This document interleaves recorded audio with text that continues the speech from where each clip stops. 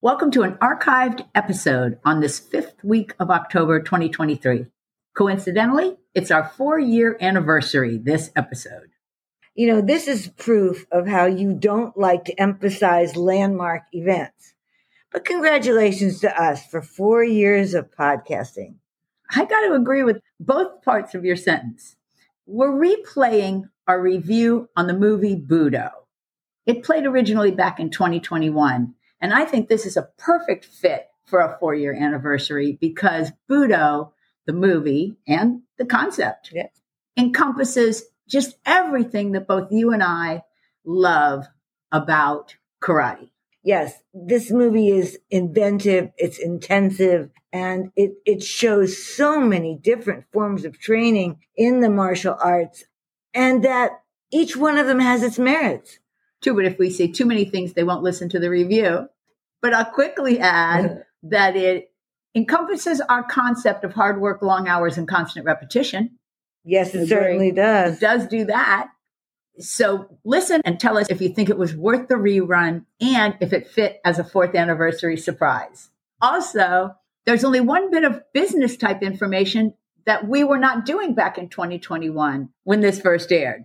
And that is that we now have a link 3/4 of the way down in our show notes that says support the show. As I say every single week now, if you have a couple of dollars and a couple of minutes, please click it and support the show. I'd love to mention you on the show and we would appreciate your support. Thank you guys for all this time, 4 years of listening. Yeah. Thank you and enjoy the show. This is Wildcat Dojo Conversations. Hi, and welcome to another episode. I'm Sensei Michelle. I'm Sensei Jackie. And we are all by ourselves today. Wah, wah, wah. Landon's on another vacation. Lucky him, he's in Colorado. So we decided that what we would do today is finally follow through on watching the movie Budo, which I have been saying I would do all summer long. That is correct. So we did it. And we learned a lot and we really enjoyed it. Okay, so we're just going to jump right in.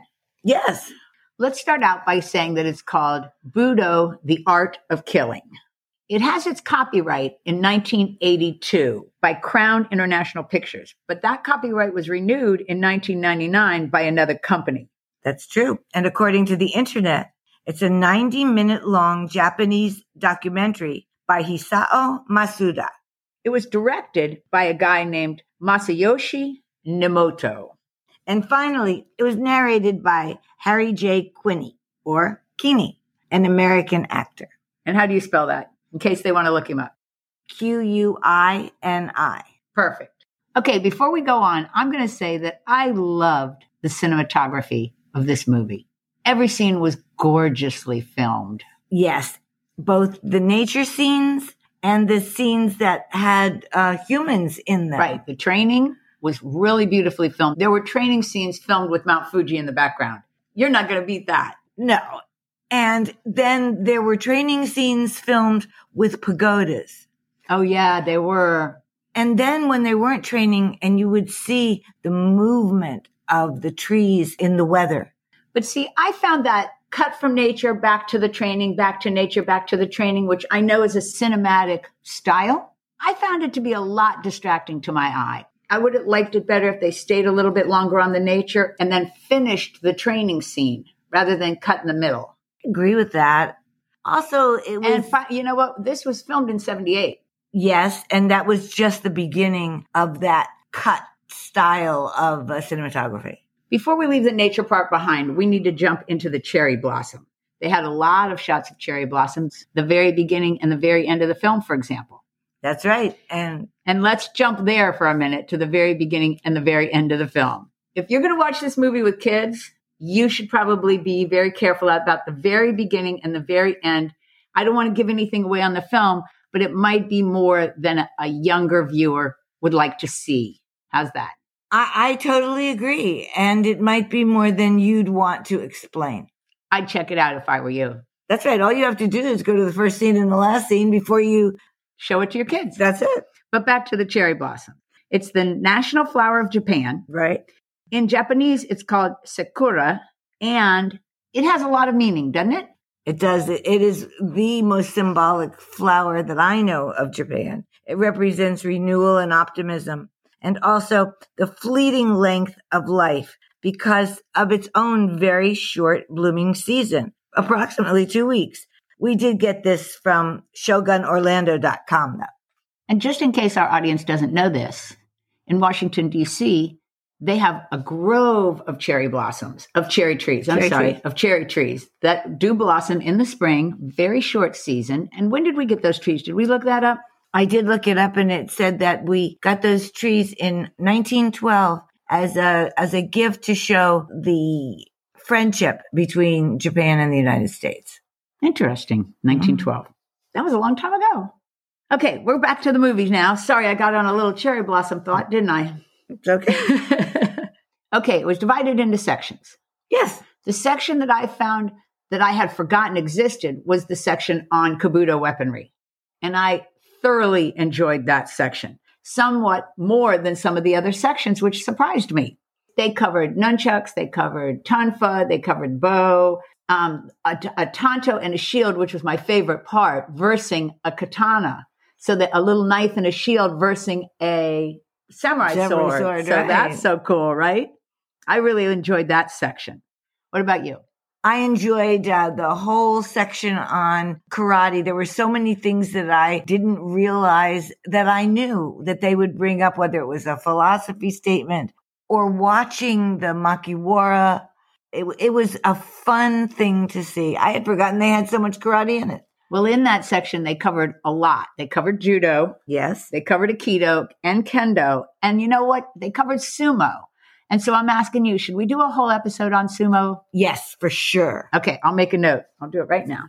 I enjoyed that part, and they had talented people. And I think the thing that you thought was so interesting was that 2 of those scenes really have become, quote unquote, infamous. That's right. The actor Fujimoto. Or the karateka. Or the karateka Fujimoto. He could be both, but he's definitely a karate man. Oh, without question. Fujimoto did makiwara against a locomotive with his arms, elbows, and legs. That makiwara scene is, you just got to hear it and see it to believe it. And he broke the neck off beer bottles with his knife hand. Yeah. One with his left and one with his right. Before it was done in the Karate Kid movie. Well, well, don't be cynical. That's true. Way before it was done in the Karate Kid movie. The karate part had some great training ideas. Yes, it did. And most of those we have done over the years. And I would say that some of them we've modified because when they're training in the Sea of Japan in the middle of winter, the men with no gi tops on. We have done training at the beach in Florida in the middle of winter, and we did have lots to do, but it was not quite as hard on the body, I don't think, with that weather. What I want to say about the training methods is years of scientific research have proven that some of those methods don't travel over time well as body ages. Specifically, duck walks and duck walks with jumping. Yes. Are something that you just don't want to do to your knees if you want to use your knees at the age of 70. And with that scene, they had each man carrying another man on his back, walking up tons of stairs. Which we've done. And I don't think carrying somebody on your back, maybe somebody your own weight, might be a problem. But that exercise in and of itself, I don't think is dangerous. I think you have to be strong enough before you start doing it. But that overextension of a body part in the jumping and the duck walking is something that your body may or may not recover from depending on your body, right? And there were a couple of others. I just don't remember them off the top of my head. So if you're going to try those, first off, unless you train, don't try this at home. Anything you see in this movie, because everything in it is pretty dangerous. That's right. In that section, I believe were all those breaks. Oh, some of the breaks were fabulous. But the head breaks were there. And please do not go around trying to break something with your head. The most important thing in your body is in your head, and that's your brain. Right. And you know, a stack of roofing tiles, if you want to break those with your hand, a hammer fist, a sledgehammer, it's difficult enough. But your head? Yeah, don't do that. Please. Okay, I want to get to favorite scenes. I want to start because I've got a cool one. Go for it. So they have this scene where they have the white crane coming in for a landing and he's flying. I mean, just the filming of this was so magnificent. It looked like an airplane lowering its landing gear. Yes. It was just whoosh, whoosh. And it was so beautiful. And it came into this beautiful landing. I could watch that one all day. I could put that one in my loop to watch over and over again. Can I put the corollary of the man who created the white crane kata or who performed the white crane kata right after that, doing some of the motions of the crane and a lot of the bent wrist motion, which is Koken, a lot of the cat stance. And just the way he would move his arms out and then come back. Yeah, it was nice. It was really good. You're right. Those two things together were cool. Okay, you ready for my second favorite? Yes. It's called Yabusami, and it's the archery on horseback. Nothing about this makes me anything but happy. I realize there's some sort of negative problem in that sentence. The way it was filmed. Yes. The talent of these people, the clothing, and even the dress on the horses, the beautiful reins, the headgear, the sound of the arrow taking off, the hitting of the targets, the showing of the feet of the galloping horses, just everything about it. It was just so on my list of things to put in a loop. Well, don't forget how beautiful each horse was. Oh, gosh, weren't they? Yes, each one was more magnificent looking than the next. And I am fascinated by the arrow tips because they looked like they were cloth bound around the arrow at the end. And you were mentioning at the time that you thought maybe they could be lit on fire. Yes, I was. I recently read that the Yabusami uses the whistling arrow, and we recently got some new information about the whistling arrow, so we'll share it here. A man sent me a video of the sound, and it is a cool sound. And then another friend told me that he had read where those ancient whistling arrows would be used to communicate with other troops in their own army. Other archers. And then a third friend wrote me and said, can you imagine you're sleeping and you hear that sound in the middle of the night? Oh, wow. I know. I just said, yikes. Because the pitch of it is something that definitely would wake you. Yeah. Now I'm going to jump ship completely off of this movie and go to another movie that I rewatched last night just for fun. My Cousin Vinny. Yes. And in one part, a screech owl wakes him up in the middle of the night. That's the sound, folks. That's what it sounds like. Right? Screech owl. Wow. Do we have one more favorite part? I can't remember if you said yours. I haven't said mine yet. My favorite part was watching the women with their naginatas. Oh, that was interesting. They trained so hard. And all the people in the film trained hard. Yes. And there was a lot of children in the film and a lot of children with naginata. Yes, which I am amazed to see children with naginata because it's hard. It is hard. You're right. And you know what? We should explain a naginata real quick. Duh.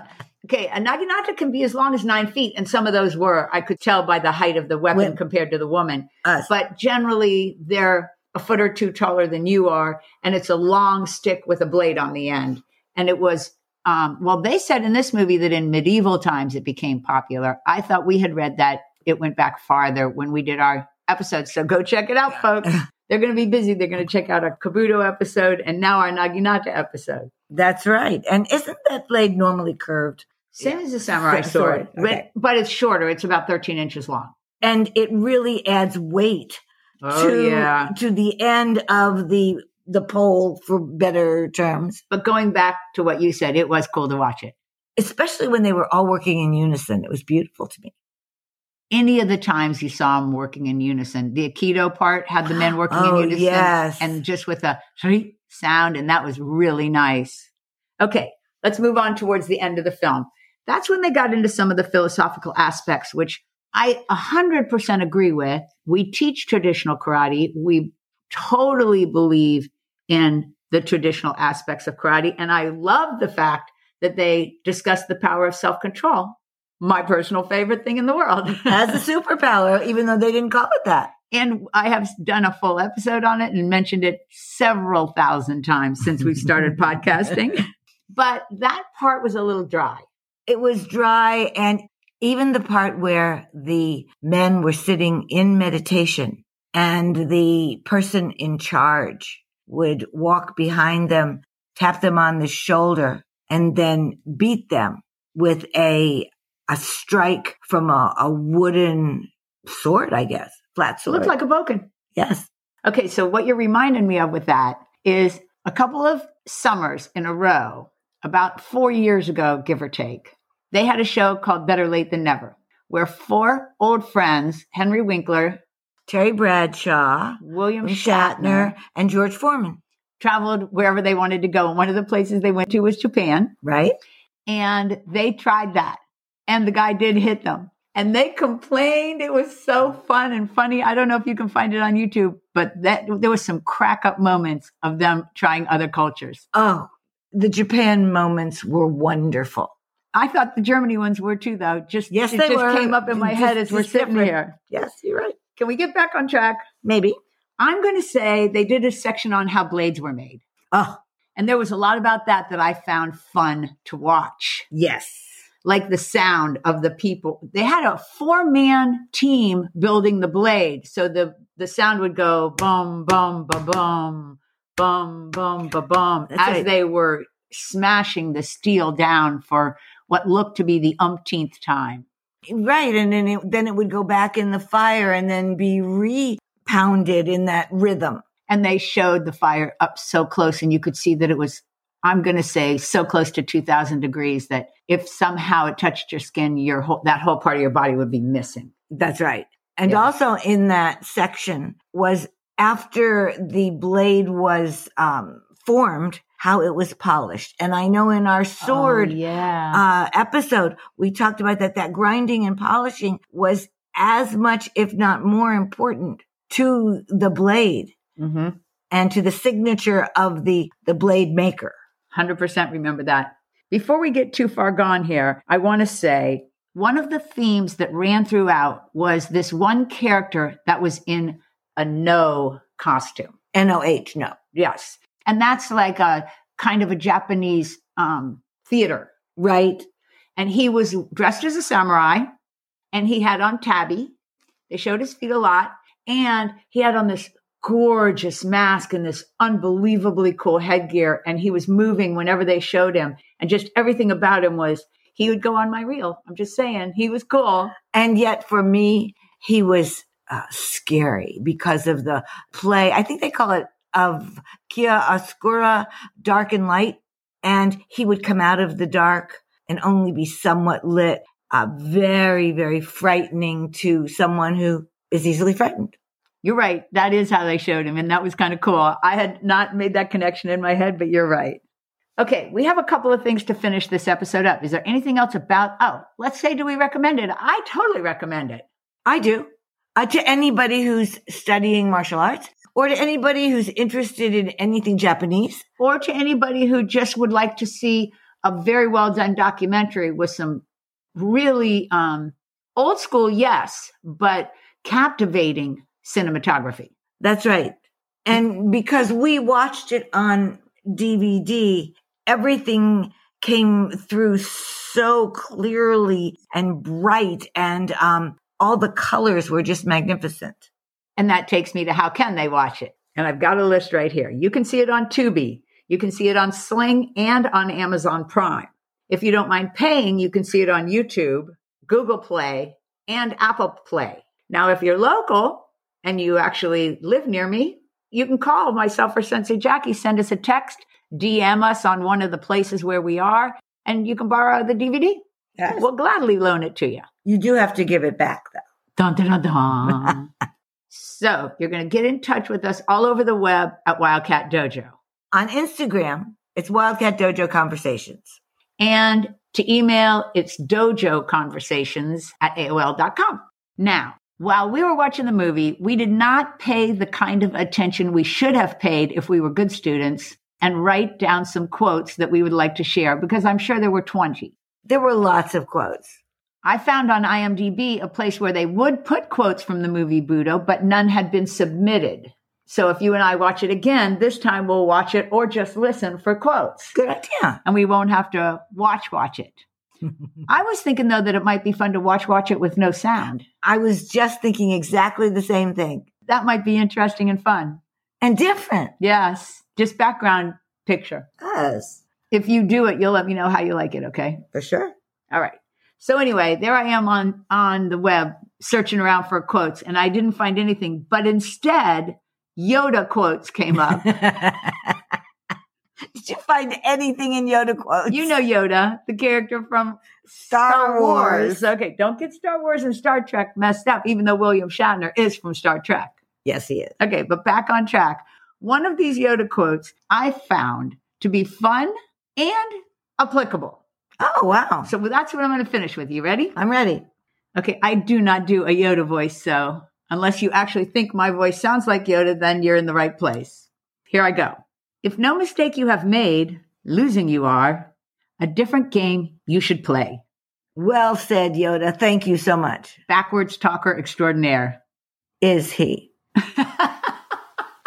We pulled that one off. Okay, folks, so that's our view of the movie Budo. We recommend it. Yes, we definitely recommend it. And we're going to do another one of these. This was fun, but we'll invite somebody else. Yes. All right, before I do goodbyes and Sensei Jay says thanks for watching, let's talk about it. Honor Athletics, of course. You can text or call Cynthia at 770-945-5150. You can also reach her at honorathletics.com. And of course, don't forget to say Wildcat Dojo on checkout to get your 10% discount. Thanks to Cynthia for sponsoring us, and thanks to all of you who shop with her. And on that note, Sensei Jackie, we're doing it. Let's do it together. And I'm Sensei Michelle. And I'm Sensei Jackie. And we're signing off. Thanks for being here. Hope you join us again next week on Wildcat Dojo Conversations.